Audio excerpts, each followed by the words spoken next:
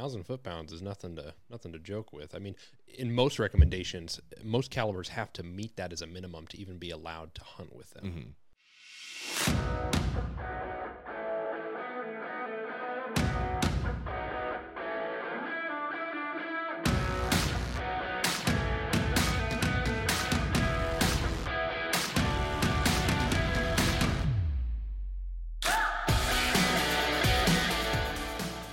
You're listening to the Muzzleloaders Podcast, the show where we talk about anything and everything black powder. How's it going, guys? Welcome back to another episode of the Muzzleloaders Podcast. I am thrilled to be joined with Colton again. Colton works on our customer service team, and odds are, if you're talking to somebody on the phone, you're probably talking to Colton. So now you have a face to go with the voice if you guys have talked to him. So. But today we're going to be talking about load development. We were recently on the range doing load development with the CVA Accurate LRX, and we had 2 days. So we had the first day. The first day was our ladder test, and that was with Emilio. And basically we started with 70 grains by weight, 77, 84, 91, 98, and 105, all of those weight measurements with Pirate X Select. And so actually, before I get too carried away in all this stuff, how are you doing today, Colton? Introduce yourself. Say something. I'm great today. It's a beautiful Wednesday morning. I'd much rather be up at the range, but That's true. But we're podcasting, so it's not that bad. No, it's not bad at all. But anytime I have a chance to get a gun in my hands, I will take that opportunity. Yes, totally. I totally agree. Especially when it's a muzzleloader. At least for me. Hey, 50 caliber. That's right. Doesn't get much better. So back to the test, and I'm gonna lay this out probably in a little bit more clear way for everyone, so that I'm not just like laser focused on what I'm doing. So we had 2 days. We had day one, we did the ladder test. Day two was more fine tuning the load that we found that worked. So day one we did we had a Pirate X Select. We measured it by weight, and we had a Federal 209A primer. We had the Burris RT25 scope. The 50 caliber version of the CVA Accurate LRX, and we had day one we shot the Thor hammers. Day two we shot the Thor lightnings. Same grain weight and everything, just a little bit different design in the bullet. The hammers are custom fit, and the lightnings are one size fits all. And which I would like to add. I was impressed with how easily they loaded into the CVA guns. Oh, totally. I think that's the cool thing about the lightnings is they.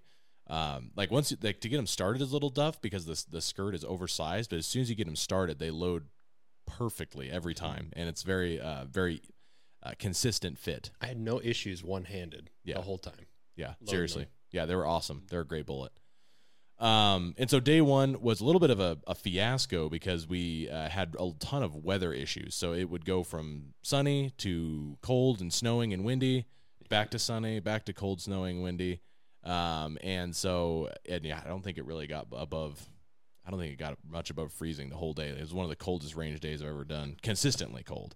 But we were able to at least get the ladder test done. So we determined that 105 by weight is the best charge for this particular setup, and that's going to be different for every muzzleloader. And just to be clear, that's 105 by weight of Pirate X Select. If you're using Blackhorn, I believe 84 by weight is going to be your maximum charge. So, but 105 by weight of Pirate X Select was the charge for this particular gun, and so settled on that. We decided to pack it in. We headed home, and then we came back with Colton, and we did a little more fine tuning with the 105 by weight charge, and we were able to determine some pretty interesting things. Colton, you want to go through the standard deviation numbers real quick for all of those different charges first before we get too far? I'd be happy to. Our standard deviation was, pretty high, I thought. Yeah.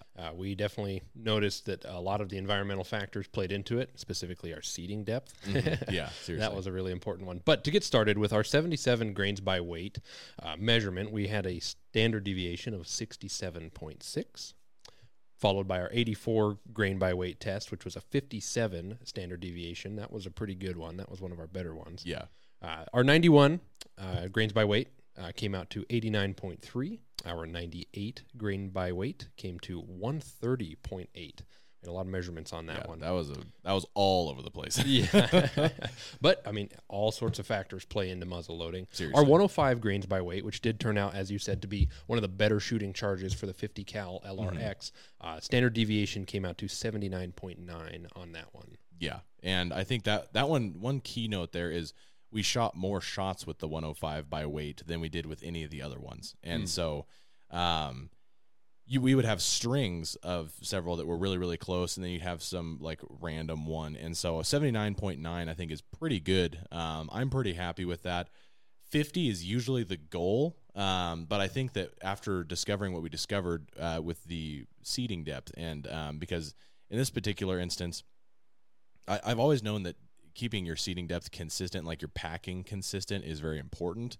But I didn't realize exactly how important it is, because even just the smallest difference is going to make a huge difference in your velocity from shot to shot. And so quite a bit. Yeah, I think that number could even be dropped down more, because we figured that out more towards the end of the range day, and it was like, oh man, well now it's pretty much over. So it was an 1/8 to a 16th of a measurement. Yeah. On the rod. It was pretty minor, but it was enough to move our velocities all over the place. Yeah, and I think the reasoning for that is when it's more compact, it changes how the powder burns, and how how basically your spark is not able to travel as easily from kernel to kernel and ignite the powder. And so it's not that either way is bad. You just want to make sure that your packing is consistent from shot to shot, because it's going to change how it works. And so you just want to make sure it's firm. Once you make sure you've got it to where it's it's seated, you can mark your ramrod with tape or with a Sharpie. I've used my Leatherman to scuff it a little bit. The tough thing with that is if you're shooting a dirty powder like Pyrodex Select, is it starts to cover that up with just the grime.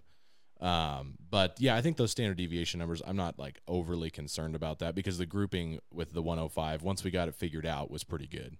Yeah, I felt pretty consistent with shooting those charges. Yeah, and I think that because we had our final group at 100 when we got it zeroed with the 105 by weight was, it was like we had two that were right in almost in this just right next to each other at 0. And then we had one that was kind of more off to the side by like an inch. And so it was a really tight group. But it's, just one of those things. It seems like for me, the third shot, I get inside my own head, and I can never, it's like I have two right next to each other, and it's like, okay, I've got to do this one right. I got to get it right there. And then like something happens, and it just kind of goes off to the side. But I always shoot better cold board. Yeah, exactly. Yeah. So Colton, why don't you talk a little bit about our 300-yard experience? Boy. Well, shooting out to 300 yards with the 50 cal LRX is completely doable. I will start off by saying that. It does take a lot of precision going into that. And one of the biggest things we noticed was the environmental factors played much more of a role in the accuracy that we noticed downrange at 300 yards. Even the slightest headwind of, say, I think we had a 5-mile-an-hour headwind, if that's being generous, was enough to move us about 14 inches around on the paper. We were still on our paper, but you would be, with a change of the breeze, you could be 14 inches off from your last shot. So while it is doable, I definitely would creep in closer to an animal if I found something at 300 yards. Definitely, if possible. Yeah, and I think that what I've determined, and we'll throw the. So I was able to get on the Hornady ballistic calculator, and it's never perfect because the drag function is not exact to the bullet that we're using. I use G1 drag function because that's the closest, which it's not exact. So if you're going to be doing that, you can use ballistic calculators to help you get close, but you're definitely going to want to make sure you're testing out those that information before you take it out into the field, because it's more than likely not going to be 100% accurate. But according to that, about 5 miles per hour of wind, one direction or the other, is roughly a mil of adjustment. And so we were using an IMRAD scope, and a mil out at that distance is very significant. I mean, like Colton said, it's right in the vicinity of like a foot. And so basically, if you're off by a couple, even 3 miles per hour, you could be off by 6 inches. And so Heart shot to a spine shot. yeah, seriously. And so you want to make sure that your wind. We actually picked up a wind checker, which that gives you one area of wind. So you have I actually just learned this from Nate the other day, but you have 3 different areas that you need to measure your wind. So you have the wind at the muzzle, then you have wind at mid distance and wind at the target. And that is for long range shooting. At 300 yards, the wind is probably going to be a little bit closer to consistent. You're probably going to have a generally the same wind where you're at as it is 300 yards away. But still, being able to be accurate with that measurement is going to make all the world of difference. Mm-hmm. Absolutely. Yeah. Getting all of your environmental factors in order before you can shoot would be ideal, but realistically, probably not going to happen. Yeah, seriously. And especially, at 300, like, because with a center fire, you don't really have to worry about calculating that stuff until you get out to about 400 yards, and maybe a little bit at 300 if it's really, really windy. But at 400 yards, you have more time. It's like, okay, I can really work this out and make sure I have the correct information. With a muzzleloader, if you're making those calculations at 200 and 300 yards, you're really close, and so you might not have all the time in the world to make those adjustments. And so the whole purpose of this is to develop a muzzleloader for a spring bear hunt, and I'm going to be using a call, and so it's going to be hopefully a close encounter, with the bear, but you never know. I want to make sure that I'm consistent at that 300-yard distance. So, Are you going to be on foot, or are you going to be in a tree stand? I'll be on foot, and I think just making stands. So I won't be like in a tree stand, but I'll set up the call for 40 minutes and then go over here and set up the call. I'll probably do a certain amount of glassing as well, but definitely going to favor the call just because of the type of hunting. If I had just a center fire, like if I had my 6.5, I probably would favor glassing a little bit more, and I would glass and find one and make a spot and stock. But I think that with the limitations on the range, I think that the call is going to be more effective this year. Okay. But excellent. Well, being out there shooting that gun, I definitely think it will drop a bear quite easily. Totally, yeah. So, did the screenshots I send you? Did they have the foot-pounds of energy? I don't think they did. They do not. They do not. Okay, so basically I can't remember what the muzzle foot-pounds of energy is, but the 250 grain bullet is going to carry about 1,000 foot-pounds of energy all the way out to 300 yards. And so 1,000 is usually like what you want. That's like the cutoff for bear and deer. And so as long as you're making 1,000 foot-pounds of energy, you're good to go. But it's just crazy to see like something moving relatively slow. Our average muzzle velocity was about 2,200 feet per second. Yeah, it varied around, but that's pretty slow for 50, but a ton of potential energy still in that bullet. Seriously, yeah. And I think that for a muzzleloader, and I think it has to do with our elevation, but for a muzzleloader, that's pretty fast. I mean, 2,200 feet per second is like it's cooking right along, especially for a 50 caliber. But now when you look at like if you have like a 50 BMG, that's going to be producing significantly different velocities. Right. 22 seems slow in the center fire world, but in the muzzleloading world, that is pretty quick. It's moving. Yeah, it's scooting right along, as Verlin would say. But yeah, I think that velocity is going to carry out that energy that far. It's just because you have such a huge bullet. It's carrying so much weight with it. 1,000 foot-pounds is nothing to joke with. I mean, in most recommendations, most calibers have to meet that as a minimum to even be allowed to hunt with them. Mm-hmm. Yeah. That's part of the reason 223, 556 isn't allowed. Yeah. In a lot of areas, it loses that energy. Yeah, pretty quickly. But it's just because it's a smaller bullet, and it's going faster, but it is smaller, and so it's not able to carry that same energy at that distance, the same inertia. Right. So, Colton, talk to me about the Anarchy Outdoors muzzle brake that we tested, and also the funnel. So little context for everybody. We just recently brought on Anarchy Outdoors is one of our brands, and we did some testing with it, and I personally was really impressed. Likewise, I put a brake on everything, so having an opportunity to shoot with a muzzle brake was very good, and I was impressed. I've shot a Magnum charge before, and I don't particularly favor it. I shoot lesser of a charge. I tell everybody that on the phone. Yeah. About 110 to 120 grains by weight, or excuse me, by volume. By volume. Getting mixed up. It's important. By volume is about where I like to cap out. But But we were doing Magnum charges all day long with that muzzle brake, and I had no pain at all. Yeah. Nothing. It didn't bug me. So I was it was a blast to shoot, no pun intended. Yeah. I was impressed. I haven't got to do a ton of testing on the CVA brake to really compare the two. But from what I could tell, gas dispersion was great. That was one of the big factors we noticed right off the bat, was the spiral shape of the brake through all of the smoke evenly out, 360 degrees. And we could see right through it right away, looking through the scope downrange at the target. And eventually getting comfortable enough not to blink, shooting a 50 cal with the brake on it, I could stay on target the entire time and watch the impact. Yeah. And I think that's crucial. And I think that the Anarchy Outdoors muzzle brakes is something I've heard a lot about over the last couple of years. And I was always a little skeptical because I was like, Omni. In general, I'm not a huge fan of Omniport. Likewise. But I was like, they're popular. I mean, everybody talks about the Anarchy Outdoors muzzle brake. And so I tested them, and very easy to install, excellent smoke dispersion, and excellent recoil reduction. So there's not really much else you can ask out of a muzzle brake. Right. I mean, that's exactly what you're looking for with it. Being that it's self-timed, I think that's a really nice feature with it, because it did get a little gummy towards the end of the day. Yeah. It had a lot of powder residue in it. Being that you don't have to deal with an Allen to time it, you can just thread it off, drop it in a part soaker, and then when it's all clean, tighten it back on, and you're good to go. That's exactly what I did. But it also I think that it's titanium. That's what I'm trying to remember.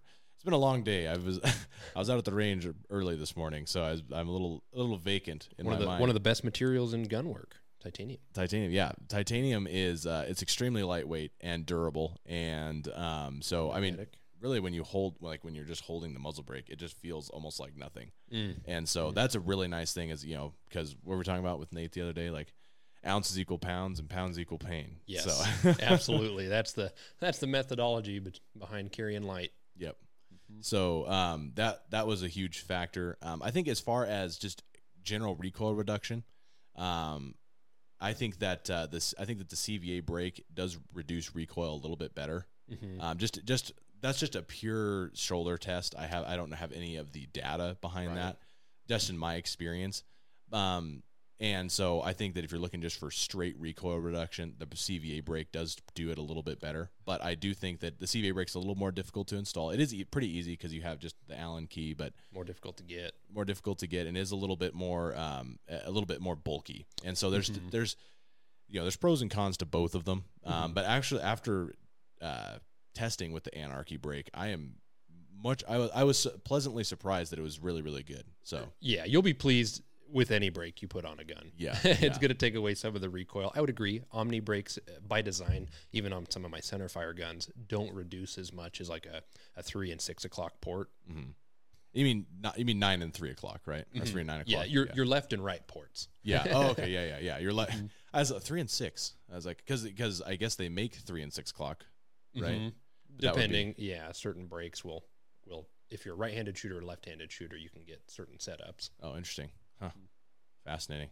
You learn something new every day. So, so the Anarchy Outdoors funnel, another key thing. So the funnel, I think, was I don't want to spend forever here, but the funnel was excellent because you're able to. It doesn't bunch up at all. It just poured straight down, which saves you time. There was zero powder cling. That was one of the things we noticed as we would dump the powder down. I even tried to overflow the funnel by speed dumping the entire tube into it. Zero residue and zero cling. There was no static. None of the granules hung onto it. It almost was like it was slip and slide for the powder. Yeah. It was pretty cool. And so let's see. We talked about the environmental factors. Pyrodex Select. Hunter and I talked about this a little bit on a recent podcast. But Pyrodex Select, as compared to some of the other powders that you've shot. Definitely dirtier than some of the other powders I've shot. However, no trouble going off. We had zero hang fires. Easy to pour out of the bottle, etc., just like any other powder. Velocity wise, I read a lot of the data that we have on the website there, and that powder has been tested years ago and proven still to produce extremely high velocities for what it is. You do get that dirtier trade-off. But if you're wanting something that's going to be extremely fast and velocity equals energy in your bullets, I think Pyrodex Select is great. I recommend it highly to a lot of the folks I chat with on the phone. Yeah, and I think availability is the key thing there. You can find it. And I think that in my experience, the standard deviations are going to be a little bit higher with Pyrodex Select, but it's going to be pretty close. And you might find that you even match or in some cases exceed the velocity with Pyrodex Select that you would with Blackhorn 209. Right. Yep, we've seen that. So, yeah, I mean, very impressed with that powder. And I think that honestly, I have no concerns using that. I think that it's going to be and when you compare it to just like true black powder like GoX or Schutzen or Swiss or whatever, it's not any dirtier than those powders. And I believe that it is still less corrosive than those powders. So being a synthetic. Yep. Yeah. And so it's going to don't take that and run with it. It is still going to, you still want to make sure you're cleaning your guns. Yes. Always clean your guns. Yes. It is still going to be corrosive, but it is not like to the same level as true black powder is. Right. I think we focus a lot on what's the best anymore, and Blackhorn 209 by far is very popular. It's very clean, very user friendly, but other powders still work. I think that's a really important detail. Pyrodex Select, in particular, produces extremely high velocities, sometimes boasting faster speeds than Blackhorn 209. So it's still a great powder. Yeah. Sure, you have to swab a little more, but if you're looking for something to hunt and your season's really important to you, this stuff works great. Totally. Yeah. And I think another thing that we did a review on, I guess we didn't do a review, but we tested the new Thor solvent. Yes. And talk to me about that, Colton. I was impressed for something that doesn't look like much. Yeah. Looks like soapy water to me. Two swabs through that barrel, and that crud ring that we had been building up as rough as we could get it was gone. Yeah. The barrel looked brand new, and I mean, that's some of the best solvent I've seen. Mm-hmm. Yeah, it's very, very good. And so, and also like the part soakers, pre-soaked patches, all that kind of stuff is coming from Thor, and it all uses that same solvent. And it is definitely one of the best solvents I've ever used. Right. You made note of that out at the range, and yeah, I can't talk it up highly enough. For what it is, yes, it does a phenomenal job. I'm actually wanting to try it on some of my center fires, see how it does. I'm sure it'll do just fine. One of the things I noticed about it too is that it actually causes the carbon. It's like I had some carbon buildup on. Actually, so what happens is you'll get carbon buildup on the bottom of the scope, and so that comes from just the ignition and everything and some of the blowback. And so I had some on there, and I just like took a patch and kind of wetted down the bottom of the scope trying to clean some of that off. And after 10-15 minutes, the carbon actually started to like crust over and like flake off. Oh. And I was like, I'd never seen that before. That was just, it was so cool. And I was like, oh man. Could you blow it away? Yeah, I don't think you could quite blow it away. You had to kind of like peel it off. But it was interesting how it just kind of like started to crust up and like peel off. And at first I was like, oh no, like is something coming off the scope? I was like, no, it's just the carbon peeling off there. So yeah, it's fascinating. Interesting. Yeah, I'm not sure what chemical compound does that, but its cleaning qualities were great. Yeah, I mean, totally. I'm going to recommend it highly now after testing it. Yeah, seriously. So I think, let's see here. I don't think there's much else to cover. I think the one last thing I wanted to cover is the environmentals. And just make sure we reiterate that a little bit more, because I wanted to state what we were able to determine with that specific load. And if you're shooting 45 and, or 40 or whatever caliber you're shooting, check out a different podcast, because this one's going to be specifically for like this setup that we're using. But if you want just general load development advice, I'll link above our load development podcast, and Nate and I talked at length about that one. And so, but this one in particular, about 5 miles per hour equal to whole mil of adjustment. And just like to summarize, 5 miles per hour equal to a whole adjustment, a whole mil of adjustment at 300 yards, thereabouts. You had we were finding that it was closer to, it was like 4.4 mils of adjustment up. But I actually, after looking at the calculators and doing some more retrospective thinking, I think that the 2.78 that we got afterward, I think that is the more accurate adjustment at that distance. So 2.78 mils of adjustment of elevation in general at 300 yards. Average velocity of 2,200 feet per second with the Pyrodex Select. And so those are kind of just some of the general numbers that I wanted to point out to everybody so that you can kind of work from there. Your numbers are going to be different no matter what you're doing because your elevation is going to be different, all that kind of stuff.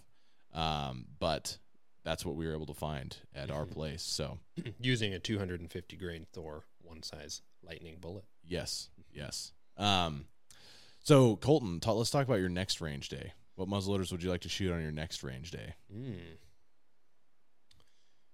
The Howdah pistol. How do you do? Mm-hmm. The Underhammer. That's Nate's joke. I can't believe I said that. He's starting to rub off on me. As in general, I have a no puns allowed thing on the podcast that Nate violates all the time, and so. But now I'm dad, doing he can it. do those dad jokes. I know. He can get away with it. I would love to get hands on with the 40 cal HTR. Yeah. Every time we get them in, they go out just about as fast as we can get them. Yep. So if we could do some long range testing with that, I'd like to experience it with a muzzle brake, of course. Yeah. That's another thing is a huge difference. That one, when you get to the super magnums, it's especially noticeable with the muzzle brake because what ends up happening is you have so much extra powder and you're creating so much more pressure and a lot more recoil. And it's like I thought, you think a Magnum charge and just like an Acura or a Vortec is difficult to manage, but like when you have a super Magnum charge in a Paramount, it is like a whole nother level. And so the muzzle brake becomes a lot more of a necessity because with the muzzle brake, in my experience with the HTR, I was able to shoot pretty much all day and not even have like the the jitters you get. And then at the very end, I took the muzzle brake off and shot 10 shots. I think it was 10, maybe it was even 5. But after just a couple of shots, it was like, oh my goodness, like it was just rattling you. So, yeah. So one of those would be great. Yeah, but we might have to push it out further than 300 yards. Yeah. Do you get the full experience? I'll have to get some steel targets and go out in the woods somewhere and shoot that one. I think that'd be fun. We can do it. Try and push it to 1,000. Yeah. Oh yeah. I think it's possible. Oh, I think it's possible. Okay, I'll take your word for it. We'll see. I don't know. We'll find out. But getting in some of these newer guns, I really want to get hands on with some of like the Piettas when they come in. Mm-hmm. Oh yeah, because we're bringing on the Piettas, and those are really cool. I'm excited to get. Already getting a lot of calls about them. Yeah, steel framed revolvers. Yep, highly recommend. Yeah, totally. Cool. Well, is there anything else you wanted to chat about, Colton? I was really, actually, the Thor bullet in particular, because doing all the sizing with Thor, there's a lot of legwork in getting things sized up. And one of the things I notice in particular with CVA guns is they're generally really tight barreled, meaning if it's advertised as a 50 cal and you were to mic it, it's usually right on the money or just a hair bigger, maybe by 1,000ths. And that's pretty common. Those Thor 1 sizes can run a little big in comparison. I think generally if you were to measure it, it's like a 5025 or upwards of a 503. I thought it would be incredibly difficult to load into a CVA gun, knowing we were shooting the Lightnings, but it wasn't. Sure, you had to do a little bit of a woggle to get it started, but I had zero trouble with just holding the muzzle with my offhand and using the rod with my primary hand. I didn't have to jump on it or anything like that. And it stayed consistent the entire day, even if we fouled the barrel a little bit. Yeah. So, I mean, shootability of those 1 sizes was great. They're not a one size fits all. It's a 1 size bullet, which is an important detail that I have to differentiate. And, I'm impressed with Thor in general, but I see that those 1 sizes have a very particular way about them. Right. I'm trying to find my words here, but yeah. If you're looking for something quick that's incredibly efficient, because the Thors have great expansion, as well as they drop an animal right there. Most animals don't run when they're hit by a Thor. Yeah, I can attest to that personally. Heard countless stories, had countless photos sent in of Thor bullets being recovered and losing almost no grainage. If you're looking for something real quick that you want to hunt with, say, Colorado, it's a great option because there's not a lot of options, or even California because it's a all copper bullet. Yep, it's legal in 49 of the 50 states. Yeah. Because of stinking Idaho. Lead bullets only. Pure lead rule. Exactly. So it's a great option. Yeah. I was really impressed with it, and I would recommend it more often now than doing all the legwork and getting the custom size. Yeah, I totally agree. I think that I've talked about Thor a lot on this podcast, on the past podcasts, and I think that Thor is just an incredible bullet. Mm-hmm. So, cool. Well, I appreciate you joining us today, Colton. If you guys have any questions, or if you're looking for just more content on our day, I will link above the video we did, like the actual load development video, and so you can click that link. And then also make sure you like, comment, subscribe. If you're watching on YouTube, leave questions you have in the comments. And if you're listening on the audio platforms, make sure to leave a review, because that's going to help get our content in the hands of the people that need it. And we'll see you on the next episode. Or if you have some real technical questions, just give me a call at 855-236-5000. Yeah, and you can talk to Colton specifically. So get me on the phone. Awesome. So we'll talk to you later.